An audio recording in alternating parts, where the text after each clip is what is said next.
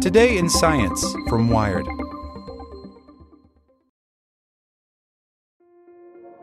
This episode is brought to you by Kia's first three-row, all-electric SUV, the Kia EV9, with available all-wheel drive and seating for up to 7 adults, with 0 to 60 speed that thrills you 1 minute and available lounge seats that unwind you the next. Visit kia.com/EV9 to learn more. Ask your Kia dealer for availability. No system, no matter how advanced, can compensate for all driver error and or driving conditions. Always drive safely. You've worked hard for what you have. Your money, your assets, your 401k, and home. Isn't it all worth protecting? Nearly 1 in 4 consumers have been a victim of identity theft. LifeLock Ultimate Plus helps protect your finances with up to $3 million in reimbursement. LifeLock alerts you to identity threats you might miss. And if your identity is stolen, your dedicated U.S.-based restoration specialist will work to fix it. Let LifeLock help protect what you've worked so hard for. Save 25% off your first year on LifeLock Ultimate Plus at LifeLock.com/aware. Terms apply. Hey there, this is the spoken edition of Wired. Conventional wisdom suggested it couldn't be done. Yes, for decades, low-cost operators have disrupted the airline industry, attracting customers with low prices and few frills. For years, established carriers failed to respond to threats posed by airlines like Southwest, EasyJet, and Ryanair. But even after realizing what the upstarts could accomplish, Ryanair is now the largest airline in Europe, many airline executives figured it was an isolated success. Low-cost airlines, they said, would thrive only on short routes. Passengers wouldn't want to fly them across oceans. But a few innovative airline executives aren't buying that argument.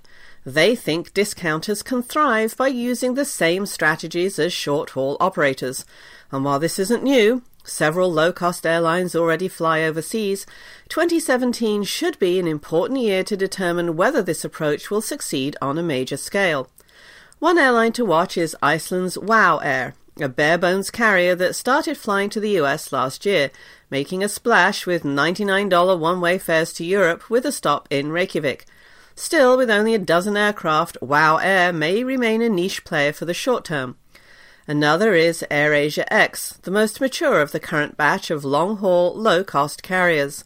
Executives from the 9-year-old carrier have suggested recently the airline might soon return to Western Europe after pulling out of the continent in 2012. But the long-haul, low-cost airline most poised for a big 2017 is Norwegian Air, the European carrier that has for 3 years flown Boeing 787s from major European cities to larger US markets.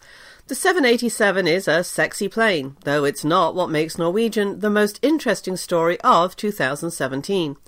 What's better is the Boeing 737 MAX, a new single-aisle aircraft with updated technology and improved fuel efficiency.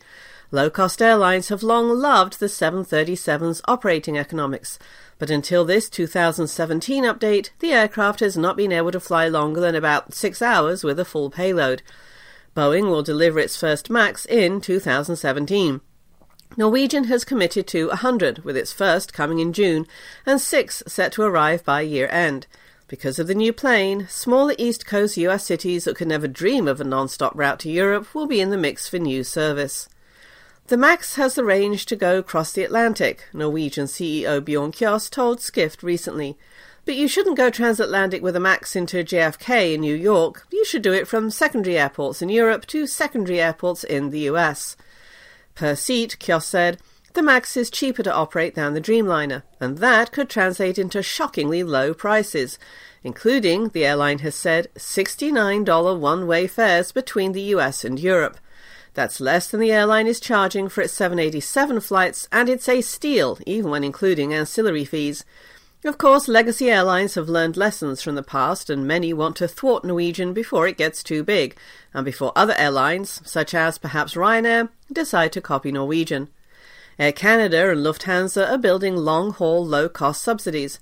These growing sub-brands, Air Canada Rouge and Eurowings, pack in seats while charging passengers for most extras.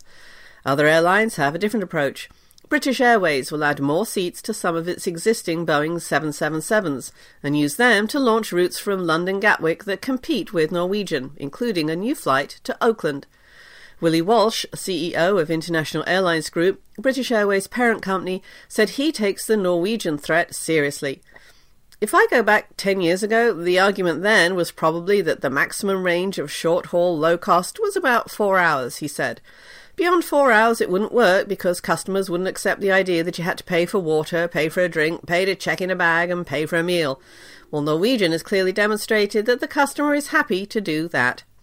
US airlines have announced few details on how they might respond to Norwegian's moves, but recently Delta President Glenn Hounstein said his airline may tweak its products to make them more closely match Norwegian's.